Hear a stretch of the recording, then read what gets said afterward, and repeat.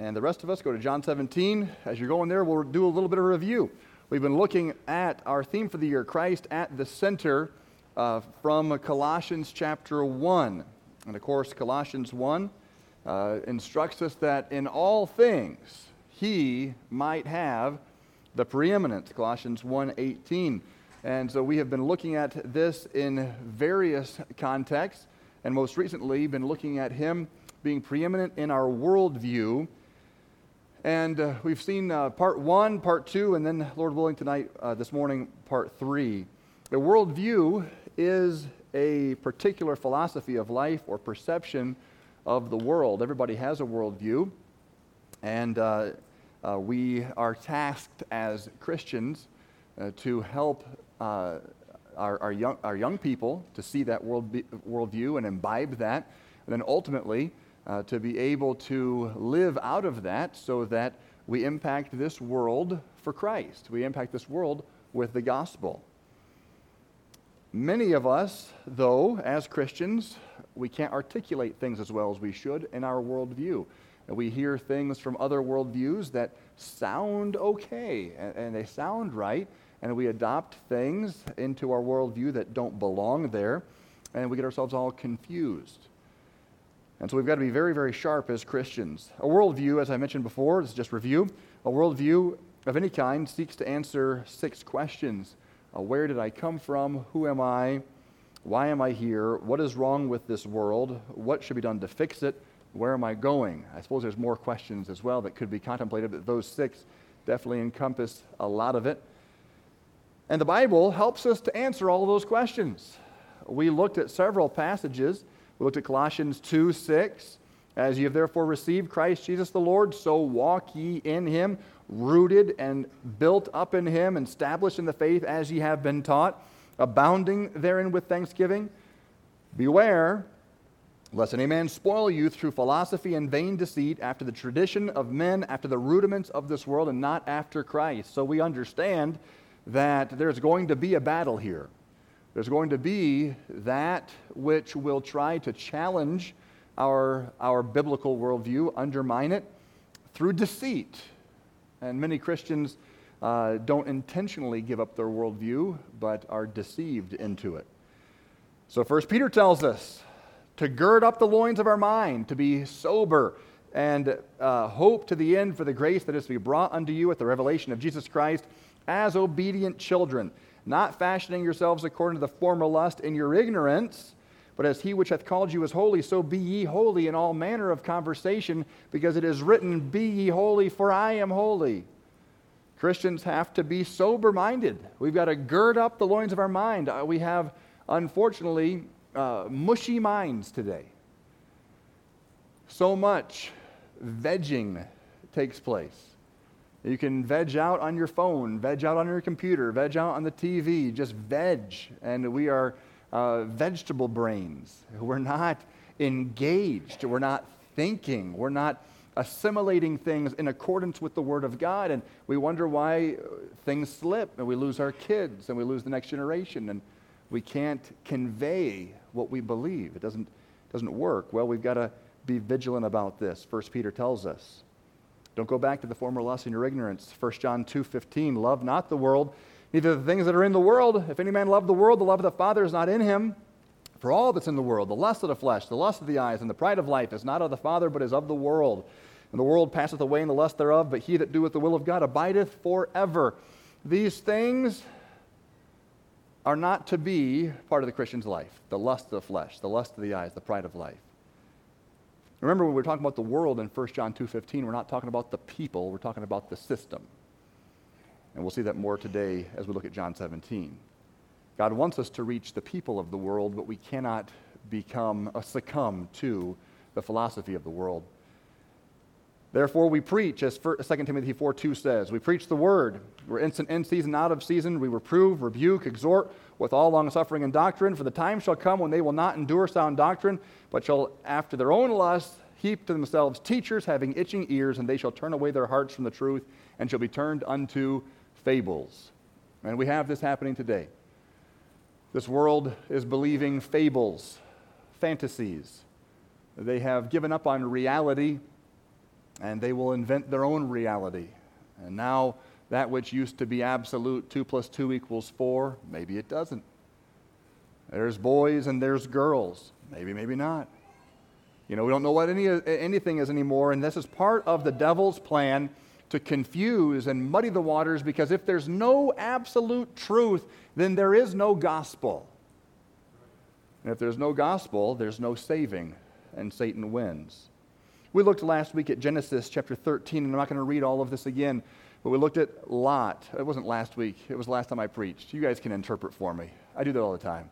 Next week, we'll talk about this. And you guys are like, next week is Easter, Pastor. He doesn't know what he's talking about. But anyway, all right, the last time I preached on this, Lot was a guy who had the worldview of Abram, but he did not internalize it and could not convey it to his kids or the world around him, and he lost everything. In verse 10, he lifted up his eyes and beheld all the plain of Jordan, that it was well watered everywhere before the Lord destroyed Sodom and Gomorrah, even as the garden of God, like the land of Egypt, as thou cometh to Zoar. And he chose him all the plain of Jordan. Lot journeyed east and separated themselves one from the other. Abram dwelt in the land of Canaan, and Lot dwelled in the cities of the plain, and pitched his tent toward Sodom. But the men of Sodom were wicked and sinners before the Lord exceedingly. And we talked about where he went wrong last week. Part 1, we learned the importance of internalizing a biblical worldview in the midst of a secular society. And in part 1, we remembered that there is a warning to us as believers. Deuteronomy 29, and it came to pass when he heareth the words of this curse, that he blessed himself in his heart, saying, I shall have peace, though I walk in the imagination of my heart, and add drunkenness to thirst. The Lord will not spare him. In part 1, we just made the point that we cannot say, I'm going to get away with this. It'll work out for me and my family. No, we have to be intentional. We have to know what we believe and why we believe it. Otherwise, we will be right there with the same catastrophe that this world is dealing with. Part 2, we learned that Lot had sin in his life that eroded his faith. And sin in the life of a believer erodes faith and undermines a biblical worldview, while nurturing faith undergirds it. Lot was brought by Abraham all over everywhere. He heard everything Abraham heard. He had the same traditions. He had the same ideals. He believed the same truth. He had the same worldview, but there was no continuity with Lot. It never impacted his family or his surroundings. Instead of producing a godly posterity, he produced perpetual enemies of the children of God forever. And that's sobering. To think that a guy can hang out with Abraham. Abraham! How many of you are looking forward to meeting Abraham one day? I mean, I'm looking forward to that, right? Lot was his sidekick, his little buddy. He learned from Abraham, the friend of God. And yet he could not internalize what Abraham believed and taught him to the point where he could convey it in a way that was believable. When he went to speak to his sons-in-law and his daughters, they couldn't take him seriously. They said, he's telling a joke. He's mocking. He's telling a joke. There was no conviction, and yet in his mind, I believe this. There's a God and there's angels. Come on, guys, you don't believe this? They're looking at him, no, we don't believe that. What happened there? Well, I hope we can begin to see that more even today. Here, as we look at part 3, we'll examine more closely the intricacies of well-meaning and sincere believers who are navigating a biblical worldview in the middle of a deteriorating society. There's a lot of intricacies, folks, and it's easy for us to think that we've checked all the boxes and we're doing what we need to do. I think Lot probably thought that he was doing right. His kids were going to be okay. But he missed the boat, and we can't afford to do this with our young people and with the generations to come. We often talk about the next generation, and why are we losing the next generation? Why can't we keep young people in church? There's books written about it. There's podcasts. There's blogs. Are we no better than Lot? Are we not able to convey the truth in a way that is clear and convincing and honest and biblical? Why cannot we communicate and transmit this worldview generationally? I believe we can, but sometimes we struggle. There are different ideas within Christianity as to what Lot's problem was. We all agree he had a problem. But many of us, we don't see it the same as far as what the problem was. Okay. Some would say, he never should have desired the lush plains in the first place. He just never should have gone there. If he hadn't have been so materialistic and selfish, none of this would have happened. He should have been content. There's verses on content. Hebrews 13:5. Be content, I will never leave you nor forsake you. So yeah, that's one answer. He could have just never gone there. But there's a lot of counter-arguments. God wants us to enjoy things. At my right hand, there's pleasures forevermore. Taste and see that I am good. But God made a garden, after all, that was lush and beautiful. And the Bible says that this plain looked like the garden. Is it wrong to desire to live in a nice place? Is that where Lot went wrong? Well, Lot shouldn't have anything to do with Sodom and Gomorrah. He never should have been within spitting distance of Sodom and Gomorrah. He should have left them to their own destruction, just let them burn. And there's verses for that. 2 Corinthians 6, 14 through 17 talk about being separate from evil. And we do believe as Christians, Bible-believing Baptist Christians, we believe in separation from evil. But does that mean that we let the world go to hell? Does it mean that we separate to the point of just saying, Sodom and Gomorrah, there's no hope for you, and I'm just going to step away from this? I have to protect my family. I have to protect my purity, and so therefore you're gone. The counter-argument would be Matthew 28:19, the Great Commission, go into all the world and teach and preach the gospel, baptizing them. There is a message that needs to be gotten out to the uttermost part of the world. So maybe Lot was a compromiser. That's what his problem was. Lot was a compromiser. He failed to hold the line. He didn't have good enough standards for his kids. Maybe he sacrificed a few rules and so forth and so on. There's a lot of verses on compromise. You could talk about Jehoshaphat, the compromiser from 2 Chronicles 19. But I would say with Lot, it wouldn't surprise me at all if he had a lot of standards.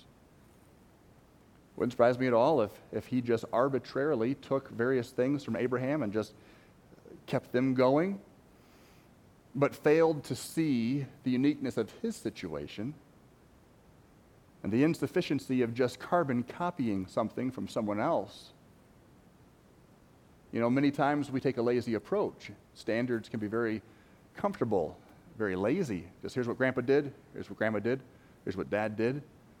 But what about your situation? Grandpa didn't live where you live. Grandpa wasn't alive in your day. And many times we think that we're right where we need to be. We've got the rules, we've got the standards, we've got all this stuff, and we're still missing the boat. Some of us will take from the Lot story that we need to hunker down, bunker up, separate, isolate, shelter, defend, and protect against the likes of the world. And many of us, we look at a guy like Lot and we begin to shake. We just shake in our boats. Oh, I hope I don't do this. I hope I don't lose my kids. I hope I don't end like that. Boy, what a catastrophe. And there needs to be some fear of God from these stories. But many of us, when we have a fear response, we then run the other way.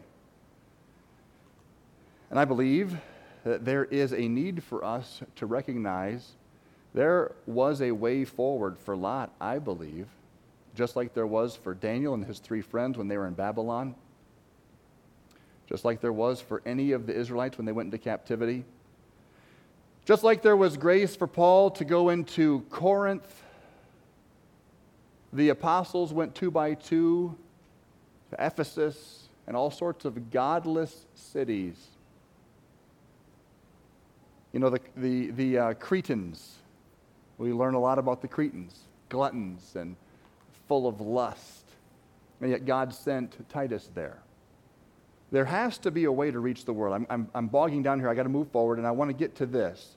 How do we avoid the pitfalls that Lot fell into while engaging the world through a biblical worldview? All right? John 17. I believe we'll let Jesus help us with a lot. All right? Let's let Jesus help us answer the question of what went wrong with Lot and how can we avoid this and how can we impact our Sodom and Gomorrah. By the way, I'm not saying that Ann Arbor is Sodom and Gomorrah, but I will say, as I said last time, there's some Sodom and Gomorrah in Ann Arbor. Well, we're called to reach this city, and our church is named Ann Arbor Baptist Church. We've claimed the city. Should we do that? Maybe we should rename it to Calvary Baptist Church, or Fellowship Baptist Church, or Old Paths Baptist Church, or something like that. You know, Ann Arbor Baptist. You're claiming the city. Yes, we are. And I believe John 17 is going to help us to know why we have done this. I have given them thy word. John 17:14. And the world hath hated them, because they are not of the world, even as I am not of the world. I pray not that thou shouldest take them out of the world, but that thou shouldest keep them from the evil. There you go. Why are we named Ann Arbor Baptist Church? Why would we claim a city, many of whom do not believe in God, have no biblical worldview? Well, Jesus did not pray for us to leave this world. He prayed that we would be kept from the evil of it. They are not of the world, even as I am not of the world. That's speaking of our identity. We'll come back to that. Sanctify them through thy truth. Thy word is truth. As thou hast sent me into the world, even so have I also sent them into the world. Whoa, did you hear that? He didn't just say, Lord, don't take them out. He said, Lord, send them in. But, of course, keep them from the evil. Keep them from the evil by sanctifying them through thy truth, which is, of course, the Word of God. And for their sakes I sanctify myself, that they also might be sanctified through the truth. Neither pray I for these alone, but for them also which shall believe on me through their word. Verse 20, that's a cool verse. That is the verse where Jesus prayed for you. Did you know Jesus prayed for you? Right there, in verse 20. He said, I pray for those who will believe on me through their word. Praise God for that. Jesus saw you, and he saw me, and in this moment, he prayed for you. That they all may be as one, as thou, Father, art in me, and I in thee, that they also may be one in us. That the world may believe that thou hast sent me. And the glory which thou gavest me I have given them, that they may be one, even as we are one. I and them, and thou and me, that they may be made perfect in one. Does it sound repetitive to you at all? Does it sound like I'm up here repeating myself? It's not my fault. Okay, I'm just reading it. Jesus is being very repetitive here. He is talking about how important it is for us to be as one. Unity, very, very important. When we get pulled aside, when we get isolated, when we get pulled apart, we are more vulnerable. Lot and Abraham were separated. And they were not unified as one, going into the darkness of that world. And Lot had not been sufficiently sanctified through the Word to be able to handle it on his own. He did not do so well. Jesus recognized that we won't do so well either if we're on our own. He says, I want them to be as one, as we are one, that they may be made perfect in one, that the world may know that thou hast sent me and hast loved them, and that thou hast loved me. Did you know that the world doesn't know what to do with a bunch of unified Christians? It shouldn't work for us to all be so diverse, and yet we sit here and sing the same songs and worship the same Savior. There is something about unity that gets the attention of the lost and dying world. He says, Father, I will that they also, whom thou hast given me, be with me where I am, that they may behold my glory, which thou hast given me, for thou lovest me before the foundation of the world. I'm glad for that too. He wants us to be with him where he is. O righteous Father, the world hath not known thee, but I have known thee, and these have known that thou hast sent me, and I have declared unto them thy name, and will declare it, that the love wherewith thou hast loved me may be in them, and I in them. What does he come down to in verse 26? He wants them to know his name and to declare his name. And he wants them to know all about his love. Do you know, we need to know more about his love for us and to have a deeper love for him if we're going to be able to stand in the evil day. There is no amount of teaching, training, preparing, standard making, rule enforcing that can substitute a heart that loves the Lord Jesus.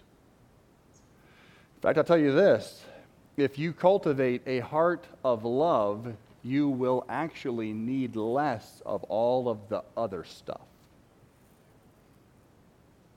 I have to have a lot of rules in my family, especially when the kids are little, because when the kids are little, we're just born sinners, and you come out of that womb loving self, and that's about it.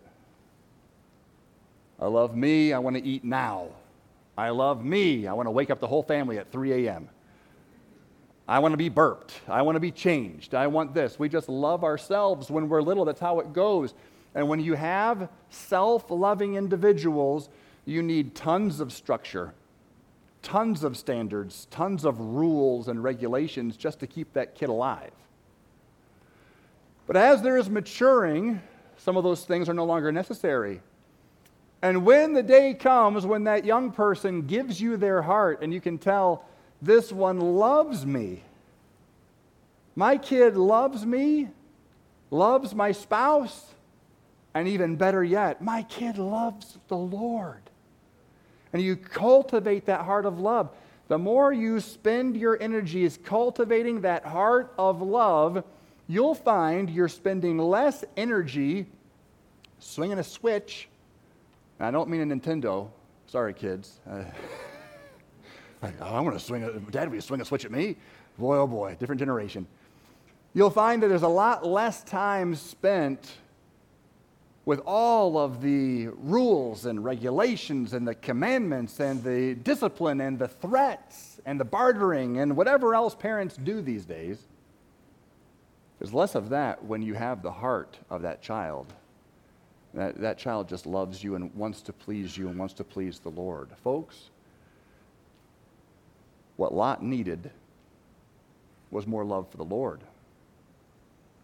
I think Lot took a whole lot for granted when he took his family into Sodom. He had been walking with Abraham, a man who was a friend of God, a man who loved God, and he was under this umbrella of God's goodness and protection, and he had no idea how good he had it, and it wasn't because of him, it was because of Abraham. Abraham's faith, Abraham's love, Abraham's commitment, and Lot was kind of along for the ride. And Lot's like, yeah, I can do this. I've got this. Yeah, I see all this plain. I want to go this way, and here we go. Whoosh, off he goes. I know the game. I know we pray to God. I know we worship this way. I know this. I know the drill. I know what we do. I know our standards. We wash our hands or whatever else we do before we eat, and all our different rules. And he goes in, and I imagine he sits his family down, and he raises them with the same rules and regulations that he's always had. But without that foundation of love, it all breaks down. Let's look at what Christ did here. The outline is very simple. Christ prayed for us, for disciples, that we would be safe from the evil, sanctified through the word, sent into the world, and solidified as one. We'll get into all four of those in a minute. But first of all, he prayed that we would be safe from the evil. Christ prayed that we'd be safe from the evil. He prayed not that, I pray not that thou shouldest take them out of the world, but thou shouldest keep them from the evil. They are not of the world, even as I am not of the world. I'm going to move through this quickly because I want to get some application at the end, and if I run out of time, which I'm going to, we'll pick this up tonight at 6 in my life group. But I'm going to move through this. All right. We're in the world, but not of the world. Christians oftentimes in their zeal for purity are reactionary. That's what we tend to do. Our default answer for everything is separation. If we ever get in a situation and it's bad, whoa, cut it all off. Just cut it off. Run away the other direction. We react to everything. And we get in the habit of running and separating as opposed to sometimes we need to stay where we are but change how we think. Change how we are assessing the situation. There's all kinds of verses about drastic amputation and separation and so forth, but many of this can lead us into isolation. We need to separate from sin. But we also need to stay engaged where God put us. This is a fine balance. Christians, in an effort to not make the same mistakes as Lot, sometimes forsake their mission of reaching the world. We run from the world for fear of succumbing to the world, as though the world is this force that cannot be reckoned with. Whatever happened with, greater is he that's in you than he that's in the world. There are verses we need to balance. 2 Timothy 2:22, flee also youthful lusts, but follow after righteousness, faith, charity, peace with them that call on the Lord out of a pure heart. So we flee youthful lusts, run, but also follow. Don't forget to follow. Some Christians, all they do is run. Run from this, run from that, run from the other thing. Hide my kids, hide my kids, hide my kids. You can't hide from the devil. He's going to find you. And so you'd better be following after righteousness, faith, charity, peace with them that call on the Lord out of a pure heart. You got to have it in balance, friend. I don't want to do like Lot, so let's just run from this situation. No, God said, I pray not that you take them from the world, but you would keep them from the evil. Stay where you're at, but focus on how you're going to deal with these issues. But put ye on the Lord Jesus Christ, Romans 13:14, and make not provision for the flesh to fulfill it in the lust thereof. Many Christians only hear the second half of that verse.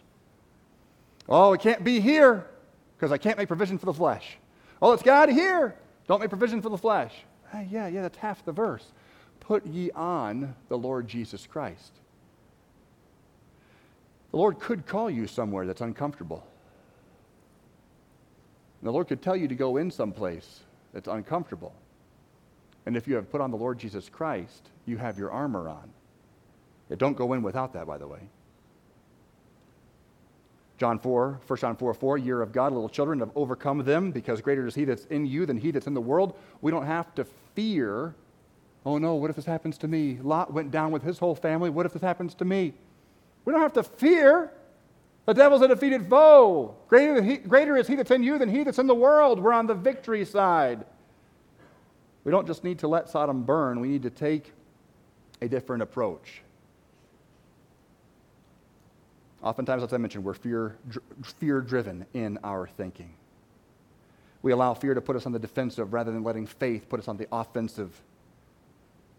We fear so much the influence of evil, yet we underestimate the influence of faith. This verse actually says that we're guarded by God himself. I want them to be in the world, not of the world. I want them to be guarded by God themselves. Thou shouldest keep them from the evil. What does it say there? Thou shouldest keep them from the evil. Who is the thou? That's God. Folks, I'm a parent. I got 5 kids. I want to protect them from every evil that I can, but ultimately I'm realizing more and more and more I can't. God has to do it. And I am trusting God to help me.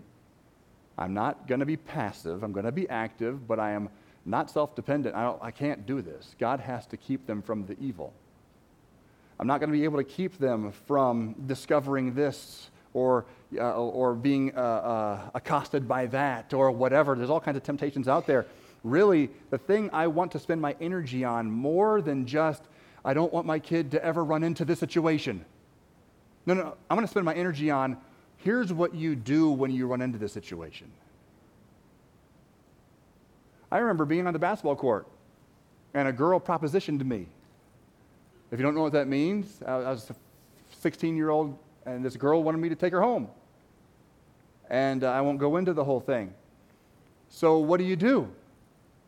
My parents had trained me what to do in the situation, how to handle the situation. They did not say, oh, by the way, I went home and told my parents, hey, guess what happened at the basketball court? My parents did not say, oh, you will never go back to that court again. Folks, actually, I saw drug deals happen at the basketball court all the time. There were pickups, guys and girls getting together. There was a house just adjacent to the basketball court. Parents were always drunk, and the kids would go in there and do whatever they wanted. And there was a room where they would all go in and fornicate. And the girls would come out of there with dressed in the boys' shirt after they were done. So you'd see them go in, and then she'd come out with the boys' shirt, and that was the symbol of what had taken place. I played basketball there. I saw all of this happen. I knew what was happening. I had my brothers. A threefold cord is not quickly broken. All right, that was important. My parents were very involved in our lives. Dad was talking to us. I've told you this. He would talk to us all the time, every question. But he didn't say, you can never go back to that court. What my mom and dad spent their energies doing was investing in us how to think through these things. Where is that going? What does that do? I knew what the drugs were. I never ever tried them. I knew what happened in the fornication house. I never went in there. I learned a lot of stuff, but we processed it all. And therefore, I can honestly say none of it was really a temptation. I saw the garbage for what it was. These kids weren't happy. They were strung out. They were a mess. But I can tell you this, there is an allurement for that which you never, ever get to see. Your parents are just hiding you. And eventually you're like, Mom, can I see? I want to see something. They're going to see at some point. You had better spend most of your energy investing in, here's how you think this through. Here's why we believe this. Here's what this means. Here's where this goes. Here's what God's Word says. We need to know more than just the fear. We fear so much the influence of evil, yet we underestimate the influence of faith. And we recognize that God is protecting us as we are internalizing His Word. And that's the next point. They were guarded by God through this divine protection and a clear identity. What did He say? They are not of the world, even as I am not of the world. I'll tell you this.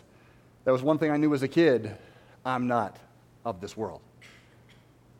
I'm not better than them. I'm not saying that. But this ain't home. I'm at the basketball court because I love ball. But this is not my tribe.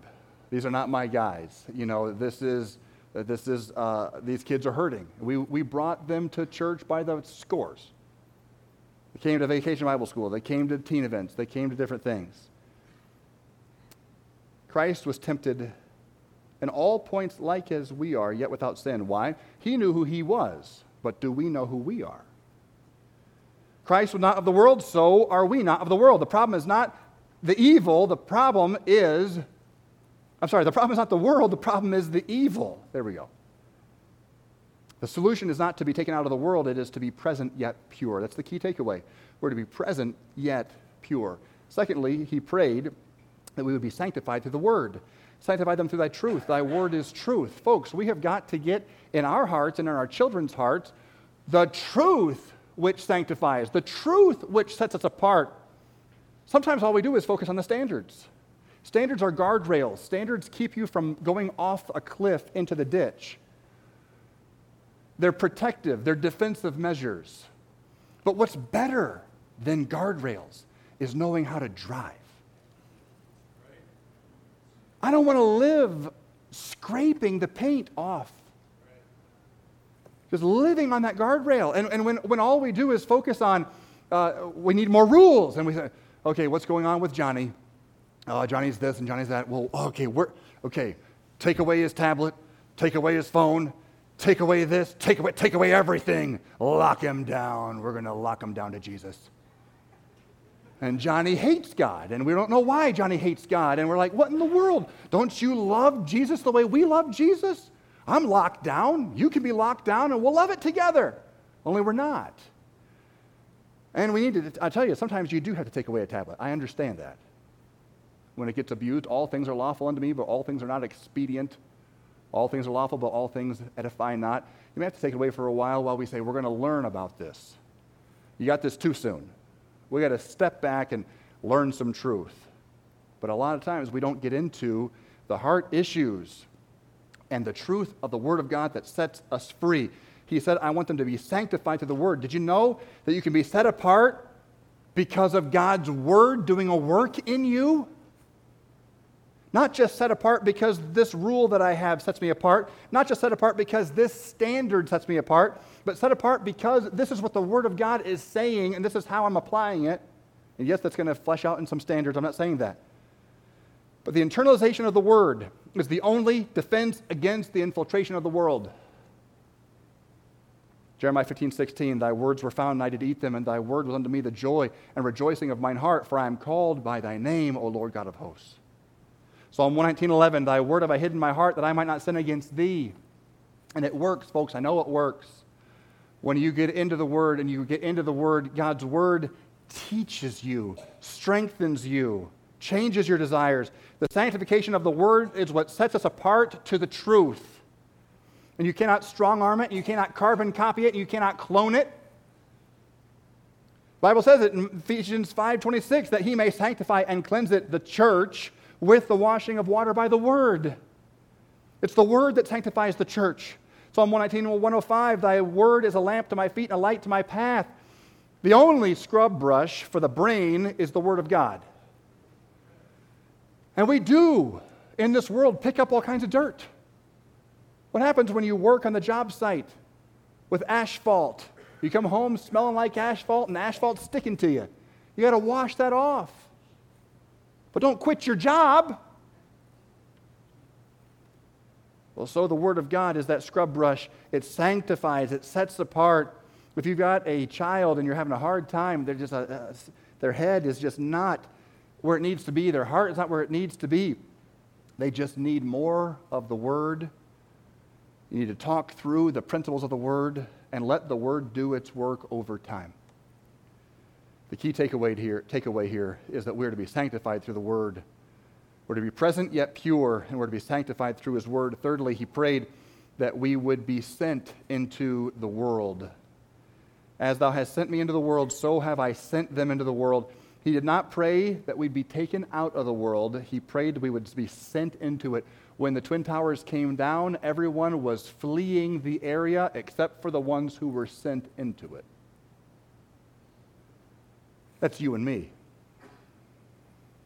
We're sent in. We had better be trained. We'd better have our suit on. We'd better know what we're doing. But God help us to have those things so that we can be sent into the world. He did not pray for us to be taken out. He prayed for us to go in and on a mission. Key takeaway, we are to be sent with a purpose, that the world may believe that thou hast sent me. I don't have much time, but I want to spend the rest on this fourth one. Christ prayed that we would be solidified as one. This is huge. That they all may be one as thou, Father, art in me and I in thee, that they also may be one in us, that the world may believe that thou hast sent me, and the glory which thou gavest me I have given them, that they may be one, even as we are one, I and them, and thou and me, that they may be made perfect in one. That's 4 times in 3 verses at least, maybe 5 times. Christ's desire for his disciples is clearly for unity, and it is this unified, solid base that impacts the world, that they may know that thou hast sent me. Christ's desire is for unity, and if we're to avoid the pitfalls of Lot and his family and efficiently engage the world with the gospel, it's imperative that we learn how to become as one in this pursuit. Now, when I say one, I don't mean we're all going to look the same, talk the same, act exactly the same, be like clones. I'm not trying to make the clone army, okay? We are Christians, which means we're going to be very, very, very diverse very different, very unique, and yet something unites us. And there's where the strength is. The unity demonstrated by Christ's disciples is a testimony to the believers, that the unbelievers, of the power of God. That's said twice in this passage, that they may see. Through this unified, solidified oneness, they would see that you have sent us. When people of various backgrounds, all sorts of differences, conflicting personalities and perspectives are able to be unified in Christ, people take notice. Unity, despite complexity, is a powerful testimony. And I would say this. I would say it's actually more powerful to have differences within a church than it is for us all to be completely 100% lockstep, carbon copies of one another. That just seems cultish. That just seems like there's something weird going on here.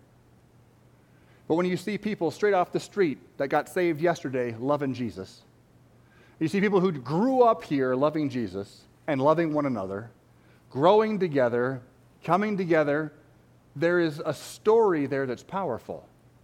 What's keeping you guys here? It's the love of Jesus.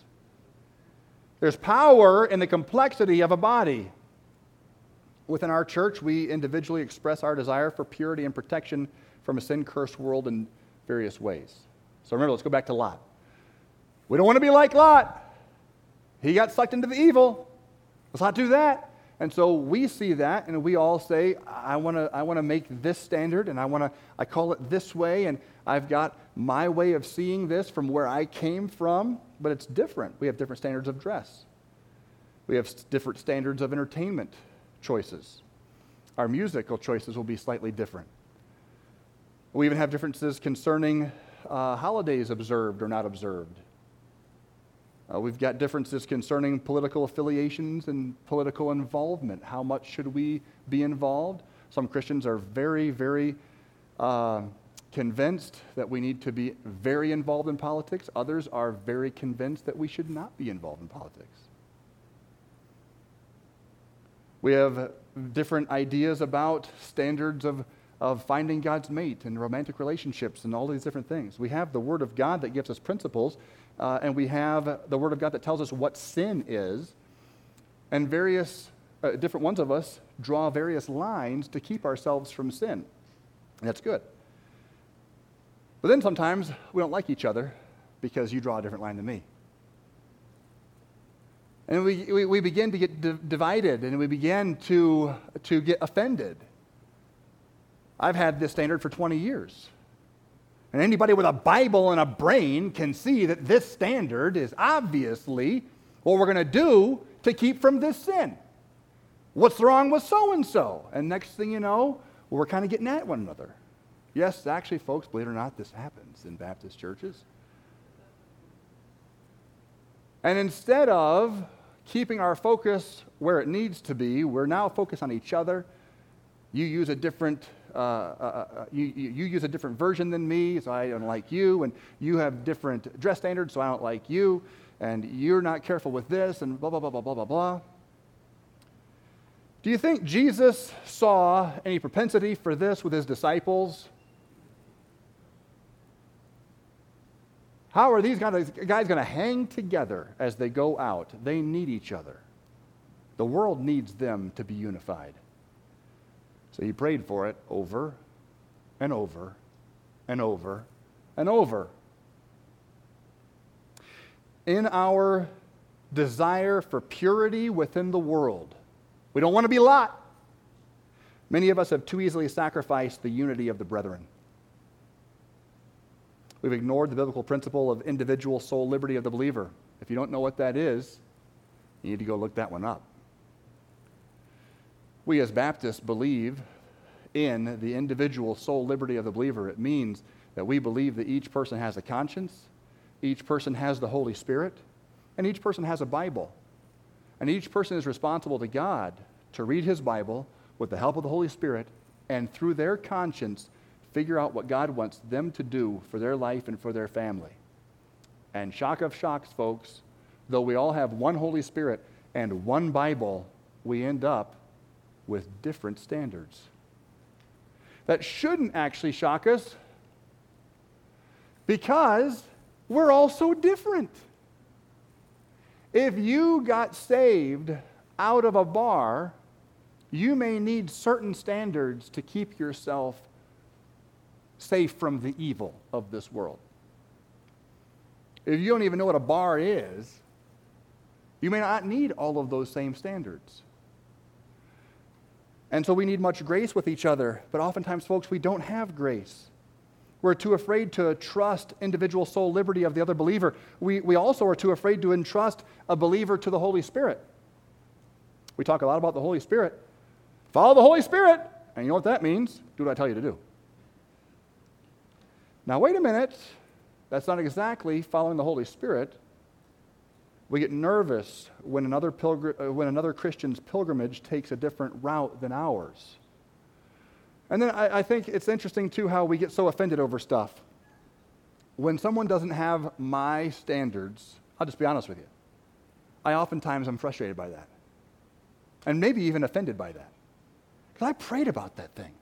And I researched that. And I have scripture. And I have this guy and this guy and this guy also who are men of God, and they have that standard. And you don't have that standard. I'm offended at you. I'm frustrated at that. And what's interesting is you have some standard that I don't have, and you're frustrated at me. You're offended at me. And so we spend our time looking at each other like, what's wrong with you? And our kids, if we're not careful, pick up on this. And this is where the wheels begin to fall off the wagon of worldview. When we make the big deal my interpretation or my personal standard, and we demonize the people who don't, when the kids realize that so-and-so actually isn't a demon, he's a good guy, loves the Lord. What's going on here? They start looking, what's going on? What is mom and dad telling me? What is all this? That church a horrible church over there because they don't do such and such. And that person over there, they're a terrible person because they left our church. And of course, anybody who leaves our church is a terrible person. And so, but lo and behold, I went over to a youth activity, and they're not all demons over there. And lo and behold, this guy that left the church, he doesn't seem so bad either. And then what happens is, sometimes the kids then react too far from that. Well, if that was a lie, and that was a lie, then maybe there's more lies, and before you know it, they're looking for who else is sincere that I was told was not sincere. And now they're going, and then the devil will be ready for that. He's waiting with someone to grab him and take him a different direction. The Bible simply said, sanctify them through thy truth. Thy truth. We need to keep it the Word of God, keep it the Word of God, keep it the Word of God. Sometimes we lose the unity because it's all about, this is what I believe because Dad believed it, and Grandpa believed it, and boy, this is for Grandpa. And kids say, I don't really care about Grandpa. But I don't see this in the Word of God. And sometimes kids want to talk to us about the Word of God. And when you as a parent aren't willing to have a talk about the Word of God, but you just want to say, this is what we do, you just undermined worldview. You just undermined the continuation, the ability to move your worldview forward. And what happens then is again, the wheels fall off the wagon. Many of us value purity so much that we major on separation to the extent that we end up isolated, weak, unable to adequately process the challenges around us. We say we love our brothers, but if you boil it down to it, we love our convictions most of all. And many of us Baptists, we are separatists because the Bible says we should separate. But unfortunately, most Baptists I know have done more separating from Baptists than they have from the world. From evil, the evil of the world. We've got to recognize, folks, when I read John 17, as Jesus Christ himself is just pouring out his heart for his disciples, and this is a huge prayer because he is about to be gone. He didn't just pour his heart out. I hope you all can say it just the right way. You all need to say the same thing exactly the same way and be carbon copies of each other, and you gotta. It wasn't all about that. He recognized Peter's a fisherman and a knucklehead. And you got Matthew's a tax collector, and he's a geek. And you've got different people in different walks of life who are going to have different struggles, different temptations, and they're going to see some things differently, but there can still be unity as we are sanctified by the truth. And our desire sometimes to avoid compromise at all costs. Some of us have, of course, we've taken on each other. Well, many of us have also refused to accept change of any kind. We look at people like Lot, and we say, I don't want to be Lot. Lot was a compromiser. And compromiser, we have wed with change. That's not true. If you don't change, you will never grow. Growth and change actually are connected. Some change is bad, some change is good. We look at Lot and we say his problem was he changed. Actually, I would say Lot's problem was he didn't change enough. Meaning this, he had never faced this level of temptation before. Whatever worked when he was tag along to Abraham wasn't going to work there. Let me put it to you this way. Battlegrounds change from generation to generation. So there was a time when I got a friend, an older friend in the ministry, and he never wore jeans, ever. Because jeans in the 60s were associated with the hippies, and the hippies were rebels. And so good Christian young men in the 60s didn't wear jeans. And pastors thundered it from pulpits. You don't wear jeans. If you love Jesus, if you're a rebel, you wear jeans, but if you don't wear jeans. Now, don't laugh, okay? That seems weird to us. Now, I was there years later when I went to a ball game with that preacher who never wore jeans a day in his life. And he told me, today I'm doing something I've never done before. We're going to the ball game, and I'm wearing jeans. I was like,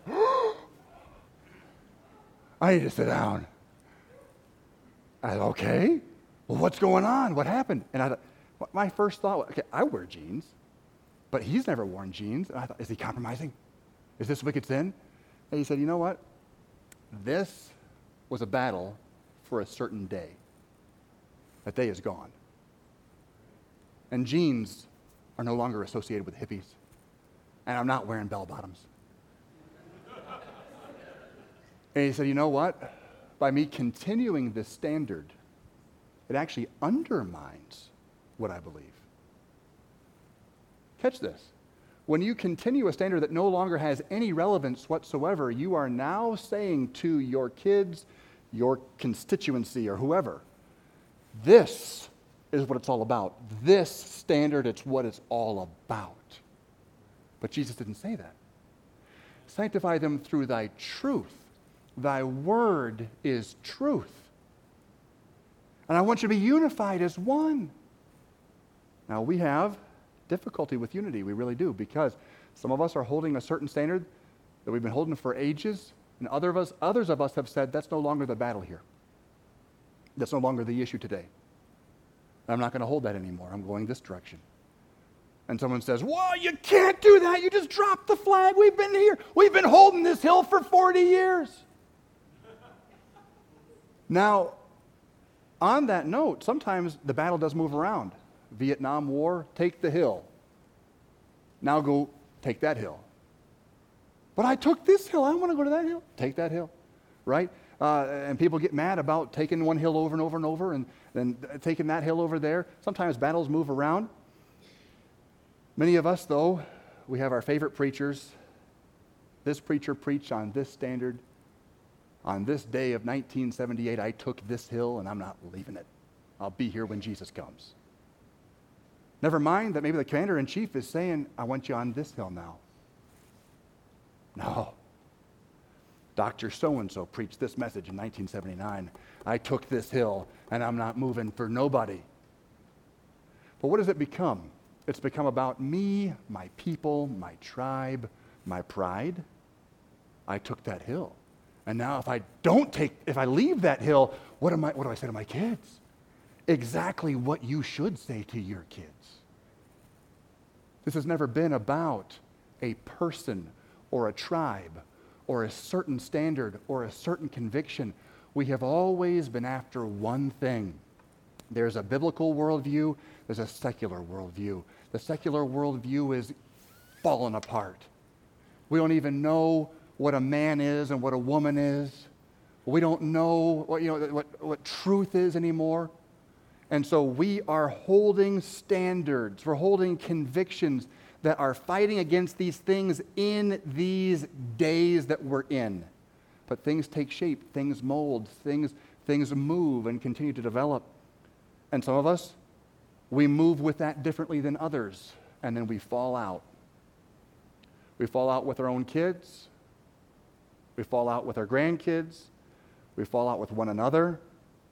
And we lose this beautiful thing that Jesus prayed for, that they may be one and made perfect in one. Christians, when I grew up, I'm out of time. I've got tons more notes, so I'll bring it up at 6 o'clock tonight. But Christians grew up, like me, many of you grew up with hearing from pulpits, Christians do not go to the movie house, period. How many of you grew up with that? If that's familiar to you. So we made a standard. We do not go to a movie house. Where did that preaching start? It started way back, like Billy Sunday, when the silent movie house, and then the black and white movie house. And somehow we only have ever made it about the movie house. And we, to this day, many of us still don't go to the movie house. We have TVs, DVD players, Blu-rays, streaming on Netflix, streaming.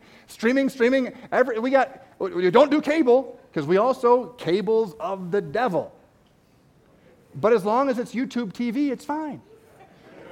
As long as it's a streaming system, then it's okay. And we have all these different things we do, and so we hold to certain arbitrary standards, which, by the way, I'm not saying that the one guy shouldn't have wore jeans in the 60s, that was dumb. I'm not saying that. And I'm not saying that Christians shouldn't have gone to movie houses. I'm saying there was a secular worldview that was coming at us. The biblical worldview was pressing back, and we drew certain lines. But for the next generation, we didn't see what was going on. All we saw was the lines. That's all we saw. We just took those things with us. We lost the rest. And we've done that. I've got a bunch more stuff here I could get into. Maybe we'll do it tonight. So many different situations where we have lost the big picture, and then we fight with one another about all of this stuff. And then what happens is there's collateral damage. It's the young people. And they don't know what to do with this. They're like, Dad, why is it we can't go to the movie house, but we can go to an IMAX? I don't know, kid, that's just the way it is. Every Baptist knows it. The IMAX is okay, the movie house is not. All right? And these things don't make sense. But when you get back to the Word, what did he ask of us? He said, I want you to stay in the world, but keep them from the evil in it. I want you to be sanctified through the truth. The Word of God is the truth. You'd better know the Word of God. You better wrestle with the Word of God. You better spend all your time and energies in the Word of God and getting the Word of God into your family.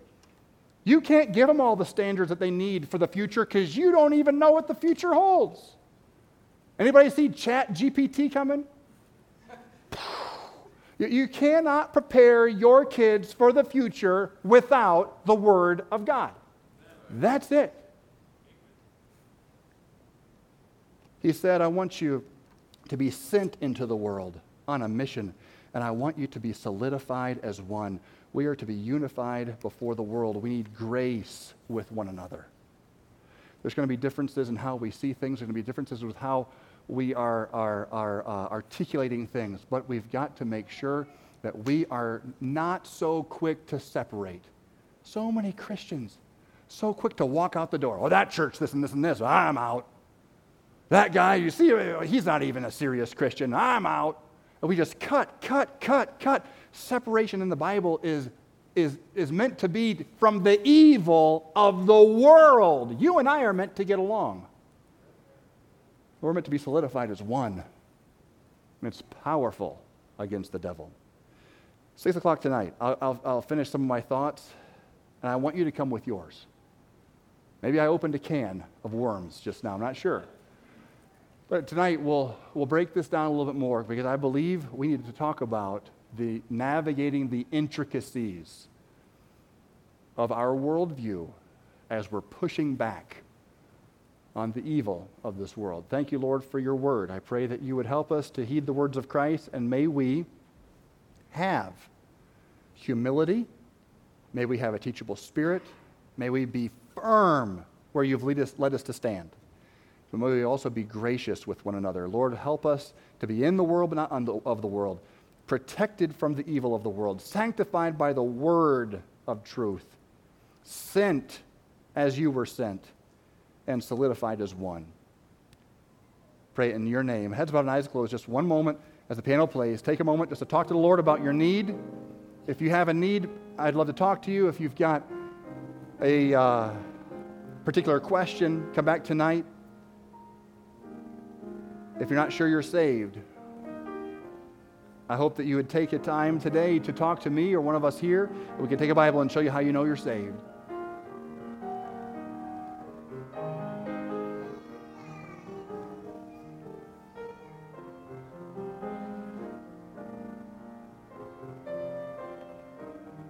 Let's stand to our feet.